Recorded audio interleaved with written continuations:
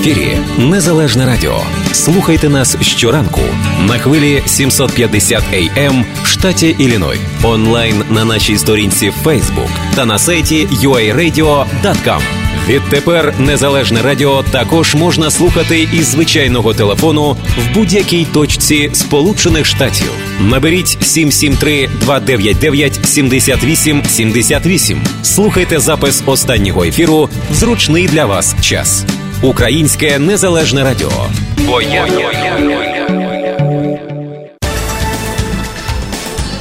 7:09 у Чикаго. Розпочинаємо нашу програму «Формат політика» на хвилі Незалежного радіо. І сьогодні у нас, як завжди, в передачі є політексперт Володимир Цибулько з нами сьогодні. І будемо говорити про вибори, бо сьогодні 13 днів до виборів. Ну, хто дуже забобонний, може відразу злякатися, хто не забобонний, підемо вперед. Володимир Цибулько з нами. Доброго дня, Володимире. Вітаю, доброго ранку. Я так дивлюся, що з останніх, те, що я дивлюся в стрічках новинних, на сьогоднішній день рейтинги рулять. І ці рейтинги, так би мовити, пророкують, що Порошенко, просто не зможе ні з ким боротися в фіналі, ні з Зеленським, ні з Тимошенко. Тобто, взагалі вже так хреста ставлять на Порошенко. Чи насправді все так? Порошенка поспішають похоронити, адже цього дуже хоче Путін. І на фінішну пряму виходять кандидати, які, в принципі, не проти були б домовлятися з Путіним. Через що з'являються всілякі фейкові соціології, заяви таких спойлерських кандидатів про те, що Порошенко не виходить в другий тур. Це занадто сміливі твердження, тому що насправді президентські перегони – це, по-перше, боротьба великих ідей, а більш виразно курс України в НАТО і ЄС, ніж Порошенко, не проводить жоден кандидат. А по-друге, це боротьба великих структур. І, повірте мені, що партійна вертикаль солідарності, політсили президента, вона одна з найкращих в Україні. Не тому, що під нього, скажімо так, лягла, перепрошую за арго, бюрократична вертикаль. Бюрократична вертикаль якраз займається більше місцевим самоврядуванням. В обласних адміністраціях не так багато повноважень, щоб втручатися в діяльність комісій виборчих чи місцевого самоврядування. А основою і президентських перегонів є також і якраз дисципліна і законослухняність на рівні низових комісій, низових об'єднаних територіальних громад. Там основний вибір відбувається, а не в телевізорі чи, скажімо так, на дебатах політиків.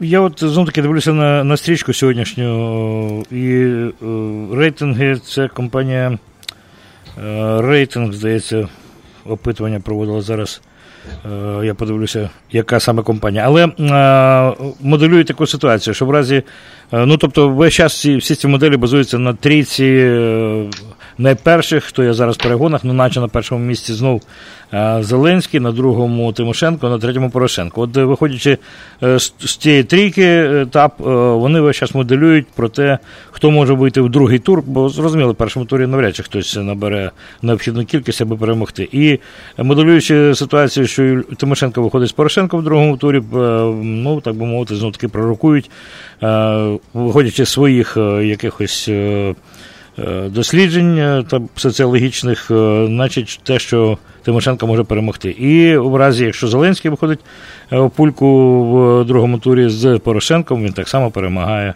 І ще навіть з більшим відривом, ніж Тимошенко. Це, знов-таки, це все моделюють соціологи, це весь час намагаються зазирнути туди, у майбутнє, яке нам невідоме, зрозуміло, в яке зазирнути неможливо. Але от така гра. Майбутнє нам достатньо відоме. Треба розуміти глибину проникнення соціології в Україні. Вона далі районних центрів рідко проникає. Тому а в нас все-таки до 16 мільйонів чоловік проживають в селах і селищах, і районних центрах. Тому прогнозувати логіку виборця в великих містах соціологам досить легко. По-перше, глибина проникнення. По-друге, у нас виборець доволі закритий перед соціологами, більше 40%, інколи 30%, інколи 40%, взагалі відмовляються спілкуватися з соціологами. Соціологія українська базується, вона професійна, її треба віддати належне, але вона базується на сталих мережах. І дуже часто ці сталі мережі дуже чітко реагують на позицію телевізора.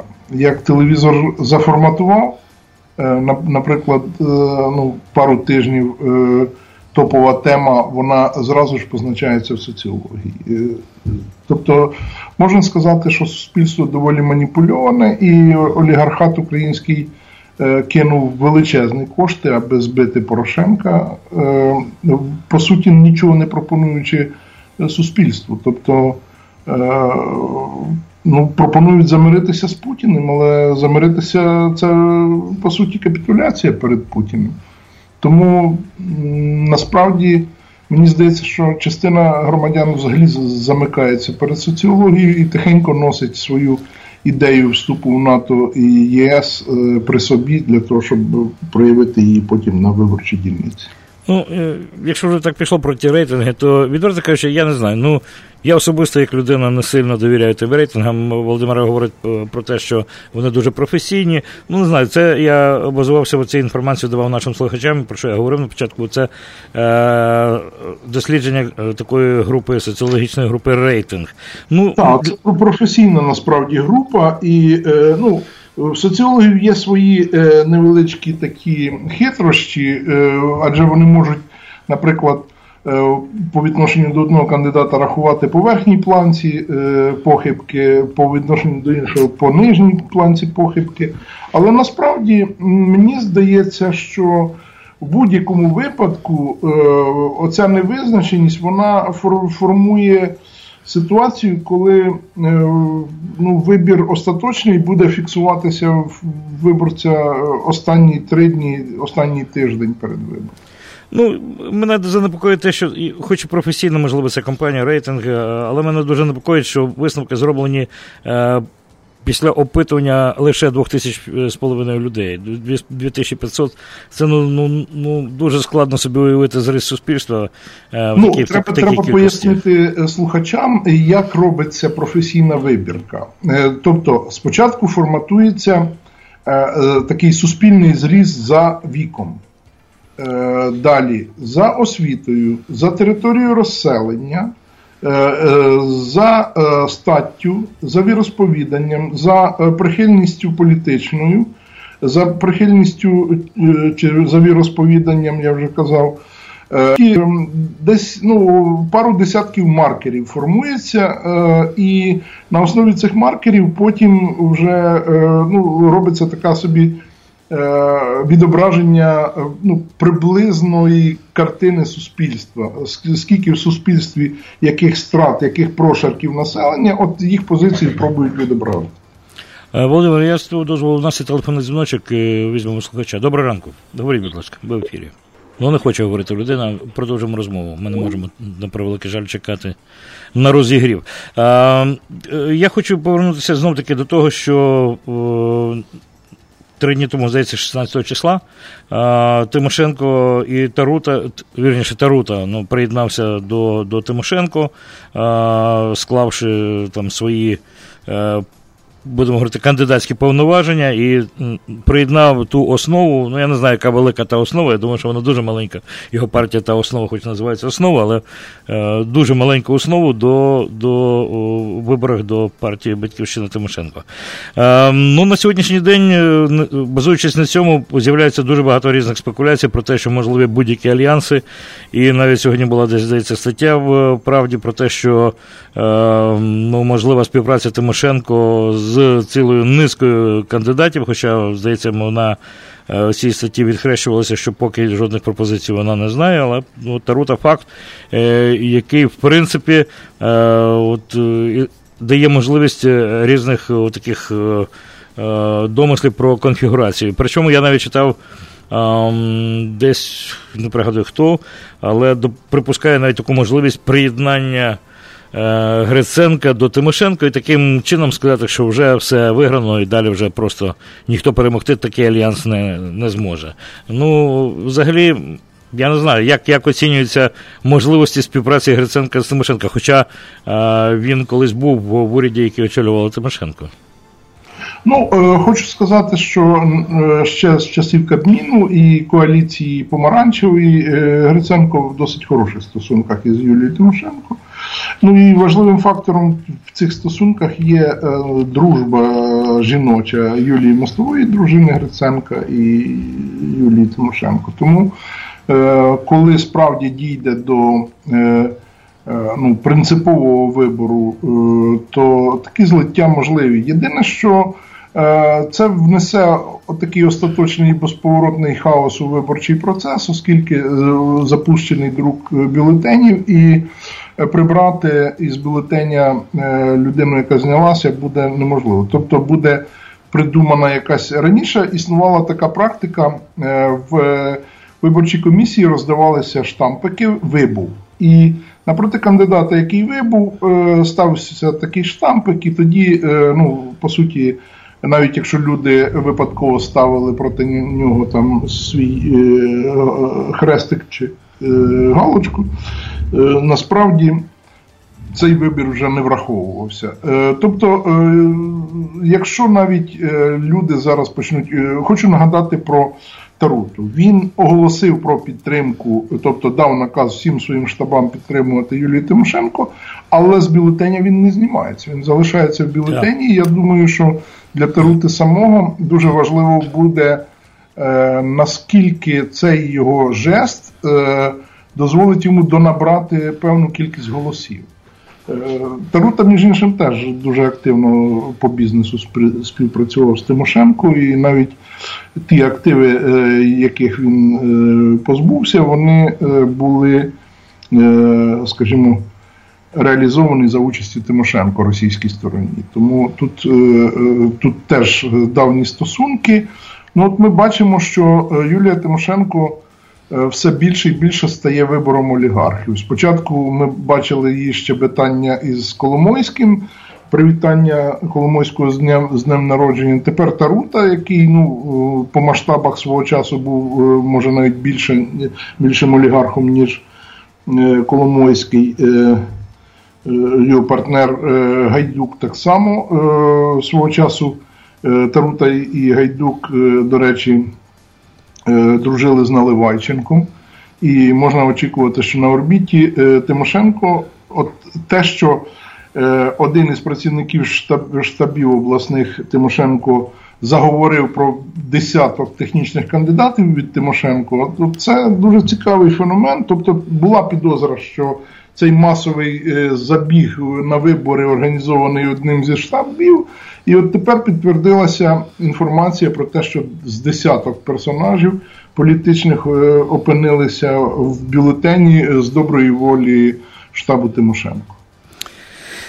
Відверто кажучи, я хотів би далі ще в передачі поговорити про те, що зараз відбувається, про ті речі, які зроблені, в принципі, президентом на сьогоднішній день, аби посилити свою позицію, але мені здається, що ці навіть дуже сильні ходи на сьогоднішній день,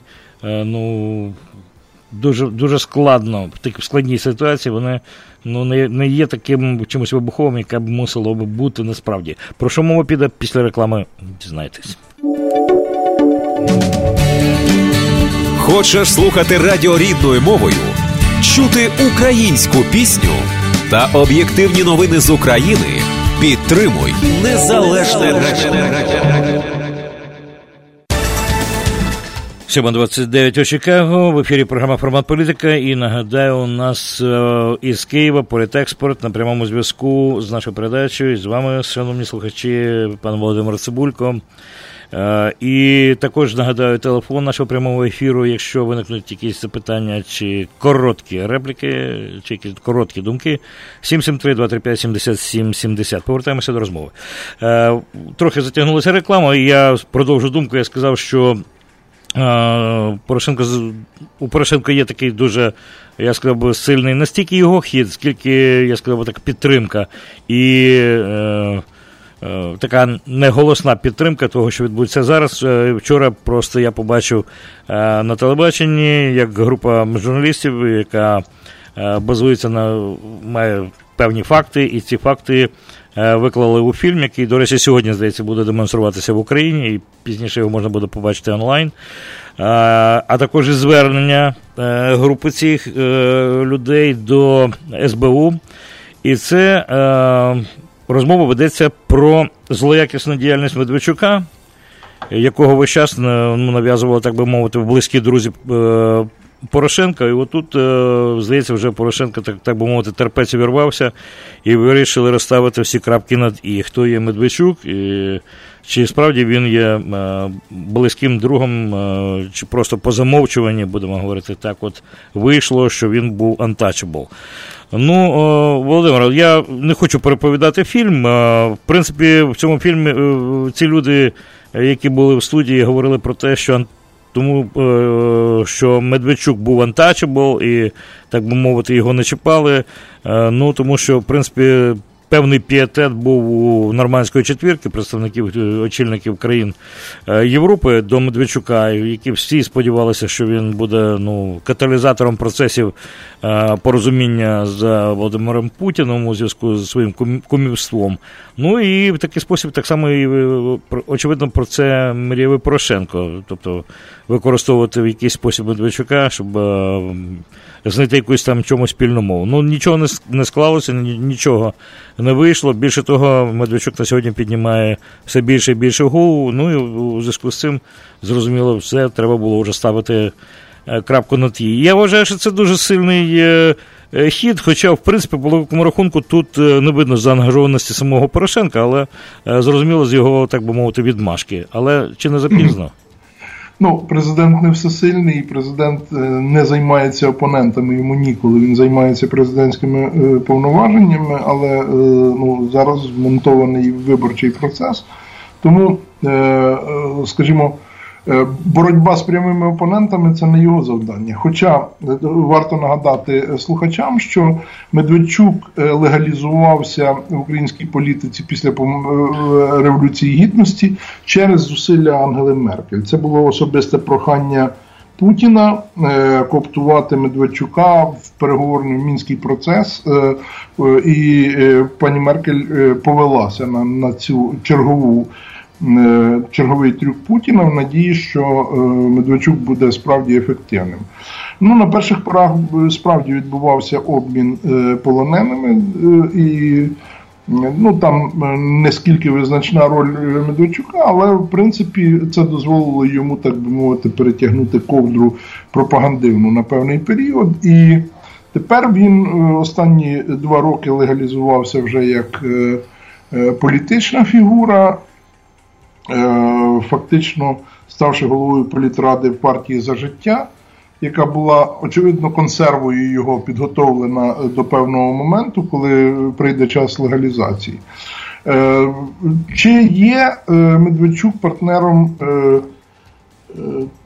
президента Порошенка? Ні, вони ніколи, вони пересікалися в кінці 90-х в політиці через СДПУ, через парламент, але спільних бізнесів ніяких з Медведчуком у президента ніколи не було. Це перше. Друге, Медведчук зайняв свій плацдарм, зокрема у правовій системі, тобто він дуже щільно був монтований в першу чергу в систему правосуддя, тобто це і відбір суддів, і фактично всі органи суддівського самоврядування, кваліфкомісії. Свого часу його роль була ледь невизначною в цій вертикалі, і він там ледь не монополістом виглядав. Тому Не рахуватися з ним, звичайно, в певних ситуаціях було важко. Але зараз після судової реформи вплив його на суддівський корпус значно зменшився, хоча й не обнулився. Тобто він все одно присутній в таких підкилимних сценаріях українських і поки що очистити суддівську систему від його слідів не видається можливим. У мене у зв'язку з цим запитання, у зв'язку з тим, що от сьогодні з'явиться фільм, у зв'язку з тим, що звернення до Служби безпеки України скероване від певної групи людей з тим, щоб кваліфікувати справи Медведчука як державна зрада. Наскільки взагалі можливо, ну тобто можливо це зрозуміло, слово можливо вже говорить про можливість, але наскільки може бути подальший розвиток подій? Тому що у зв'язку із тим, що знов таки кум Путіна, заангажованість 2 телеканали, більше того, його авторитет за ці роки піднявся, він був ніхто, і як колись Янукович піднявся знов таки став на 2 ноги, досить впевнено. Наскільки можливо? Так. Для розслідування важливо відокремити політичну діяльність від, власне, зради. Тобто те, що може кваліфікуватися як політична діяльність, дуже важко підверстати під державну зраду. Насправді Медведчук після помаранчевої революції активної ролі в українській політиці не брав, тобто він не балотувався ніде. Але певну діяльність все-таки продовжував у вигляді громадського руху, і цей громадський рух був доволі таким проросійським. Тобто можна, якщо в слідства буде достатньо аргументів для кваліфікації цієї діяльності як державна зрада, то звичайно, що Медведчуку світить років 15 десь. Але він дуже обережний в правових моментах, тобто в нього є багато всіляких людських ресурсів, які використовуються в якості прокладок чи одноразових функцій для досягнення його особистих цілей. Ми прекрасно спостерігали всю історію з Надією Савченко і з так званим псевдогенералом Рубаном. Рубан якраз був людиною Медведчука. Але це не поодинока людина Медведчука. В українській політиці завжди залишався Нестор Шуфрич. Ще кілька персонажів, такий Василь Немченко, Ігор Шурма. Тобто це були прямі креатури Медведчука. І треба розуміти вплив Медведчука на деякі радикальні рухи, які мають коріння з Львівщини, і свого часу там працював брат Медведчука Сергій керівником податкової, і це, по суті, було їхньою політичною інвестицією. Ще такий Тарас Козак є з Львівщини, який теж працював там і на митниці, і на податковій.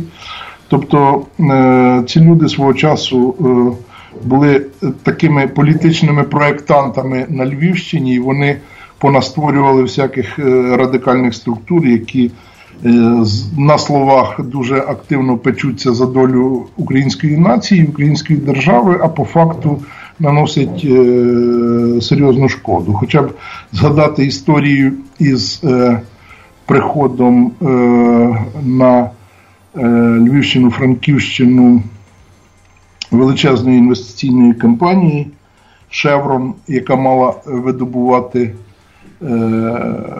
газ на цих територіях, але з величезним трудом цей проект просувався, і ми бачили, як націоналістичні сили опиралися економічному розквіту цих територій. Такі от речі. Відбувається у нас в Україні 3 лідери на сьогоднішній день. Перше місце Зеленський. Про нього ми теж згадаємо в нашій передачі, чому Зеленський, до речі, вже, мені здається, може почнемо з нього. Мені здається, на сьогоднішній день персоналію Зеленського вже розглянули з точки зору психології, я не знаю, аналітика відбулася на всі боки. Медичного аналізу, творчого аналізу, будь-якого. Тобто цю персону намагаються розкусити, зрозуміти, і ніхто нічого так всередині щось намагається знайти, щоб всередині чогось таке наповнення. І допоки всі аналізи вказують, що наповнення нема. Є висування, є от така бульбашка, є прецедент, є людина певною мірою талановита і здібна як організатор, ну, в певних межах, знову-таки для невеличкого спортового колективу, просування КВН на політику і так далі. Тобто прецедент є. Але більше там нічого не було знайдено. І всі намагаються зрозуміти, а чому так? От людина, яка, в принципі, нічого не пропонує, але вона на першому місці, і ті люди, які пропонують і щось хочуть вже з певним досвідом, ну, відстають від нього. Ну, перша відповідь була така, що всі вже набридли. Набридли всі розумні, всі абсолютно, я сказав би, такі ділові, абсолютно впевнені в тому, що вони роблять, тому що за стільки років країна продовжує розкрадалася і продовжує розкрадатися. І всі сподіваються про те, що Зеленський – це та людина, яка може зупинити розкрадання країни. Тобто, один дуже, я не пригадую, хтось з політекспертів, якісь політаналітиків добре висловився, така, можливо, не дуже ефірна фраза, але сказав, що Зеленський – це середній палець на руці, який суспільство хоче показати сьогоднішній владі, і взагалі владі, і в минулій владі. Це просто протест. Це протест, от протест без нічого. От протестуємо, хочемо перемін, хочемо змін. От такий спосіб. Чи погоджуєшся? Суспільство не завжди повинно відповідати за свій вибір, але розплачуватись завжди розплачується. Тому в частині українського суспільства раптом стало незрозуміло, якою кров'ю нам далися перемоги на Донбасі, якою кров'ю нам далося відновлення Збройних сил, стабілізація економіки. Їм хочеться додаткового експерименту. Насправді, ця міфологія про розкрадання – це той стереотип, який продовжують жувати, а підтверджувати його нічим не можуть. Я думаю, що і ця вся історія по Укроборонпрому закінчиться пшиком, тому що якби там було розкрадання аж таке вражаюче, то були б розслідування. Тим більше, що державні структури таки вели розслідування, і таки не журналісти виявили цей фактаж, а, скажімо так, співробітники правоохоронних органів злили журналістам цю інформацію в надії поставити черговий експеримент, так би мовити, над суспільством. Це не проблема. Проблема в тому, що Зеленський – це ті персонажі, якщо Зеленський – це маска, то з-за маски весь час стирчать чиїсь вуха. Вуха Коломойського – це вже всім зрозуміло, що там стирчать. Але коли там почали з'являтися всілякі персонажі, доволі сирі часом, доволі недосформовані, але і персонажі, які, наприклад, захищали, відстоювали інтереси Коломойського, будучи на державній службі. Наприклад, Олександр Данилюк, такий колишній міністр фінансів. Там з'явився Абрамавічус, який, мені здається, що так і залишився трохи політично незрілим для великого портфеля, для державницької діяльності.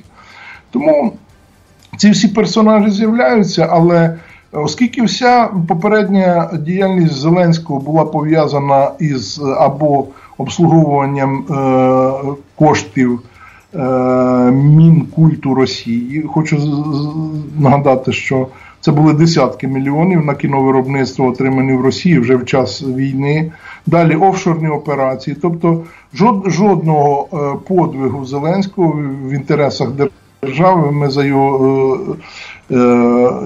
бутність на, скажімо так, і на сцені, і в полі зору політики, ми жодного акту заради державності, заради цивілізаційного якогось вибору України ми не побачили. Це таке заробляння на Україні коштів. І якщо хтось хоче експериментів, він, звичайно, піде і проголосує за Зеленського. Але треба чітко пояснювати виборцям, що вони за це заплатять з власної кишені. Ну, мені, от особисто, я не знаю, чи поділяється тут точку зору, там, верніше, цю думку там, слухачі, настільки точка зору, скільки просто емоційне сприйняття висловів творчості Зеленського, тому що весь час там в його фільмах пригадую якісь такі недолугі українці, такі трохи дебилуваті, весь час присутні.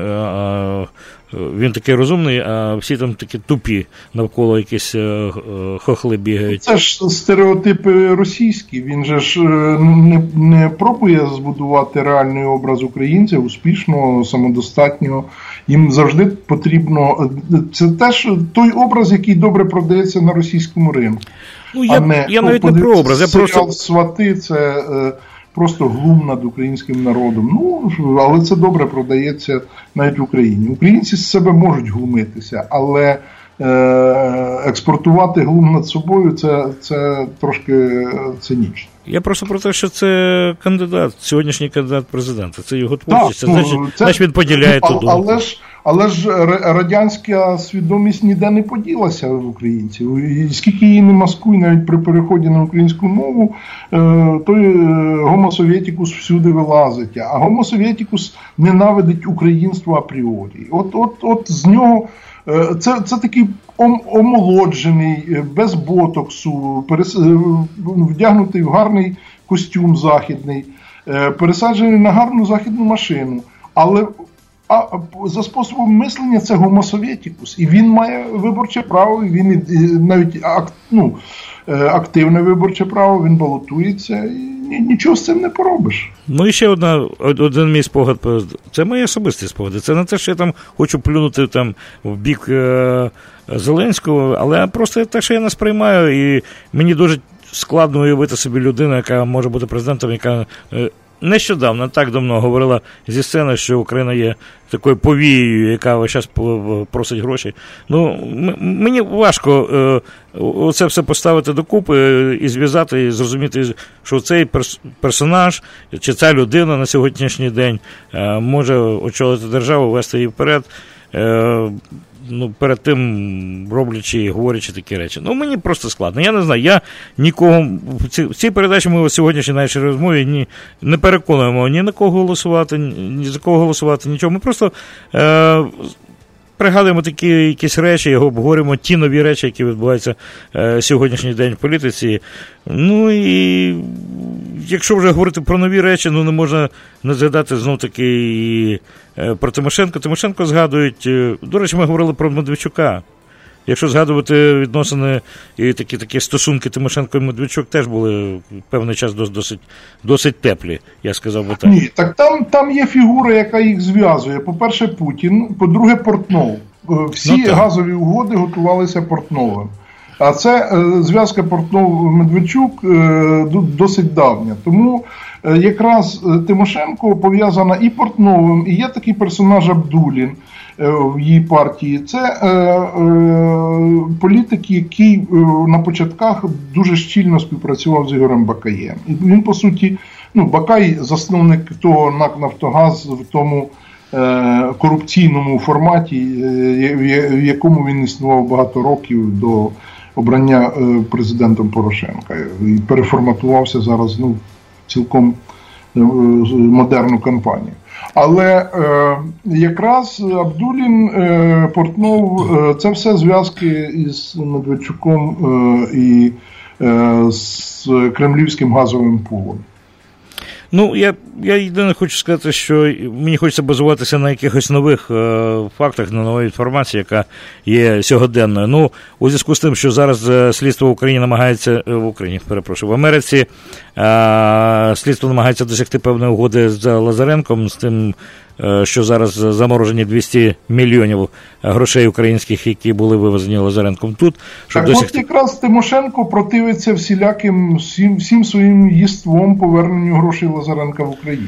Це вже, до речі, ми бачили, як вона противилася шляху в НАТО. Ми бачили, як вона підтримувала агресію проти Грузії, її хіхікання поряд з Путіним. Як вона фактично заплющила очі на війну, ні вона, ні її політсила не була помічена в активній волонтерській допомозі Збройним силам. Був один випадок, коли вони там зібрали, по-моєму, 1000 чи 2 пасочок і відвезли десь при фронтову зону. І це не було пов'язане з підтримкою Збройних сил. Тобто Тимошенко робить все, аби мати, ну, скажімо так, не образити кремлівського вождя і зіграти в його тіні в свій особистий черговий газовий сценарій, коли вона додавить газовидобуток в Україні і присадить вкотре українську економіку на російський газ. Ну, принаймні, вона на сьогоднішній день скаржиться у зв'язку з, знову-таки, підняттям теми Лазаренка і тим, що зараз хочуть остаточно поставити крапку в цій справі тут в Америці. Вона говорить про те, що, в принципі, під неї починають рити, і це спеціально навмисно робиться, аби знов-таки зіпсувати її імідж, аби знов-таки починати весь час розбурхувати в пресі і всюди те, чого за нею не водиться. Вона сказала, вже мене там шукали, перешукали Януковича, Пшонки, і кому тільки не було, у кого тільки не було бажання, всі це зробили, поки нічого не знайшли, і там нічого немає. Але разом із тим вона занепокоєна тим, що весь час в її бік, от зараз з'являється нова тема, тобто стара 20-річна тема, оживає і продовжує далі жити. Ну, але я б, можливо, про це не згадав. Я згадав це тому, що з'явилася ціла стаття колишнього екс-консультанта Тимошенко, який, в принципі, з нею співпрацював, але на сьогоднішній день він з нею не співпрацює. І це пояснює тим, що він розглядає всі кроки на сьогоднішній день Тимошенко. Це не та Україна, яка мусила будуватися. І говорить про те, що він має право змінити точку зору, тому що, в принципі, Тимошенко сама змінилася за ці роки абсолютно в такий більш лівий бік, із якимось навіть більш соціалізмом. І це думка, знаєте, такого Тараса Кузєва. Тобто я згадав абсолютно людину. Тимошенко і починала як лівачка. Справа в тому, що необхідність мати якісь серйозні контакти в Європі змусили її партію з лівою доволі ідеологією шукати союзництва в Європейській народній партії, оскільки це була правляча партія в Євросоюзі. І трапляються такі чудеса з ЄНП, коли на її орбіті, в колі її союзників і партнерів європейських є багато таких лівацьких абсолютно партій. Тому Тимошенко завжди була популісткою, оскільки український виборець, він соціалістичний по духу завжди був, він завжди вимагав щось, якоїсь подачки від держави.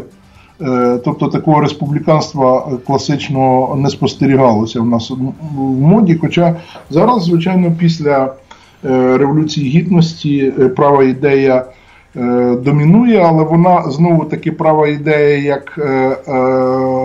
як фактор національної ідентичності, але правої ідеї в відношенні до власності, до ринку землі, до цього немає. Знову ж таки, це така гібридна права ідея, і це дуже прикро. А частина правих партій у нас взагалі з такими соціалістичними замашками, що аж піджак завертається. Ну, по великому рахунку, якщо ми роздаємо вже цукерки, рошен цукерки всім, то треба ще одну цукерку роздати самому президенту. Тому що Володимир, ти говорив про те, що, в принципі, Порошенка не зв'язують там жодні там стосунки з Медведчуком. І більше того, на сьогоднішній день, знов-таки, сьогодні, здається, в цій «Правді України», з'явилася стаття... Українська правда, так. З'явилася стаття про стосунки Порошенка з олігархами. От, власне кажучи, це така тема, яка, очевидно, цікавитиме дуже багатьох. Тобто це ж абсолютно такі кулуари. Тобто зв'язки Порошенка з усіма олігархами, там згадується і ця віденська зустріч з Фірташем, і згадується про домовленості, які були досягнуті, і згадується про те, що Порошенко жодних домовленостей, в принципі, не виконав їхніх і в такий спосіб просто їх всіх кинув. І тобто ті прибічники, які тоді з олігархату були, так би мовити, в його фарватері, на сьогоднішній день його найперші вороги. Ну і говориться про одного, отут знову таки про бізнес, говориться про одного олігарха Ахметова, який в принципі, нейтральний, але якому, в принципі, знов-таки влада дала можливість Роттердам Плюс нажитися дуже добряче на оборудках з енергоносіями. Отут, мені здається, знов-таки той мінус, який можуть, і не те, що можуть, а його відверто, так би мовити, шиють до Порошенка. От чому цей Роттердам Плюс та Медведчука, та все це раніше, я думаю, що ці всі рухи були б абсолютно оцінені, але отакий останній момент, це воно виглядає дуже так, як лайфсейвер. Насправді Роттердам Плюс не стосується ж поставок вугілля. Роттердам Плюс – це ціна генерації електрики на ринку. Ну. А з якого вугілля генерується ця електроенергія, нікого не цікавить. І який, скажімо, біржові ціни на це вугілля. Насправді держава сформувала цю формулу Роттердам Плюс для того, щоб, хочу нагадати, що вугільна генерація в Україні – це приблизно 17% всього ринку. Тобто він не формує нічого. У нас 61% генерації – це ядерна генерація. Від твелів ми більше залежні, ніж від вугілля. Тому оця вся міфологія про надприбутки – це лише міфологія. Насправді держава просто створила рамку, за якої перестрахувалася на випадок пікових ситуацій з поставками електроенергії, а всі ризики брав на себе Ахметов. Тобто він міг і програти, а не заробити. Тим більше, що в цифровому варіанті ніхто ніколи не називав, які саме прибутки Ахметов заробив на Роттердам.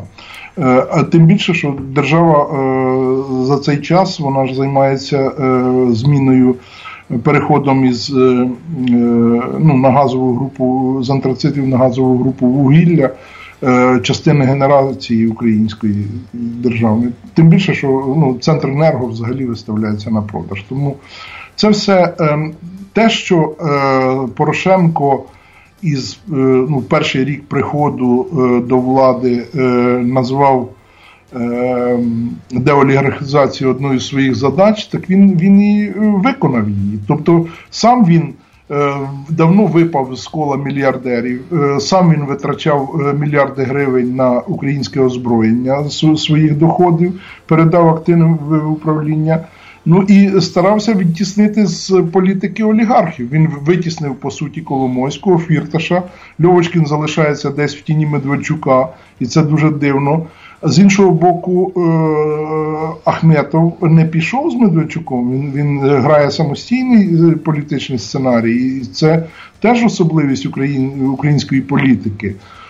Тобто тут є багато факторів, які, очевидно, тільки для професіоналів вони щось означають. Люди хочуть простіших схем. Порошенко пішов на просту схему. Він, по-перше, він олігарх дивний, він виробничник в першу чергу. Тобто йому ніколи не перепало ніякої монополії ніде. Ні в кондитерці, ні в машинобудуванні, він ніде ні в чому не був монополістом. І те, що він вмів вибудовувати бізнес, виробництво по-справжньому, це давало йому прибутки. Але при нагоді зайнятися чистою політикою, от він і перейшов у чисту політику. Він не займається бізнесом, скільки б його не звинувачили в цьому. І західні партнери це дуже добре знають. Інакше вони б самі перші його і тикали в всяких офшорних схемах і всьому іншому. Так от ми сьогодні розглянули трьох найголовніших кандидатів у президенти, першу трійку, не буду знову назвати, ви їх всіх знаєте. Ми не розглянули тих, хто далі, але далі там з'явилися злоякісні бойки, які попереду Гриценка і так далі. Там трійка, Володимир, ми маємо часу. І Ляшко. І всі вони проведуть свої політсили в парламент. А там вже будемо дивитися, якої конфігурації буде парламентська більшість. Але принаймні 13 днів до виборів. От бачите, сьогодні ми говорили і ні до чого позитивно не договорилися. Дуже інтрига триває. Так. З розумним, з холодним розумом українці підуть 31-го на дільницю. Володимир, дякую за цю розмову. Дуже дякую всім слухачам, які були біля приймачів. І сподіваюсь на правильний і розумний вибір 31 числа. До побачення. Всім найкращого дня. До побачення. В ефірі Незалежне Радіо. Слухайте нас щоранку на хвилі 750 AM в штаті Ілліной. Онлайн на нашій сторінці Facebook та на сайті uaradio.com. Відтепер Незалежне Радіо також можна слухати із звичайного телефону в будь-якій точці Сполучених Штатів. Наберіть 773-299-78-78. Слухайте запис останнього ефіру в зручний для вас час.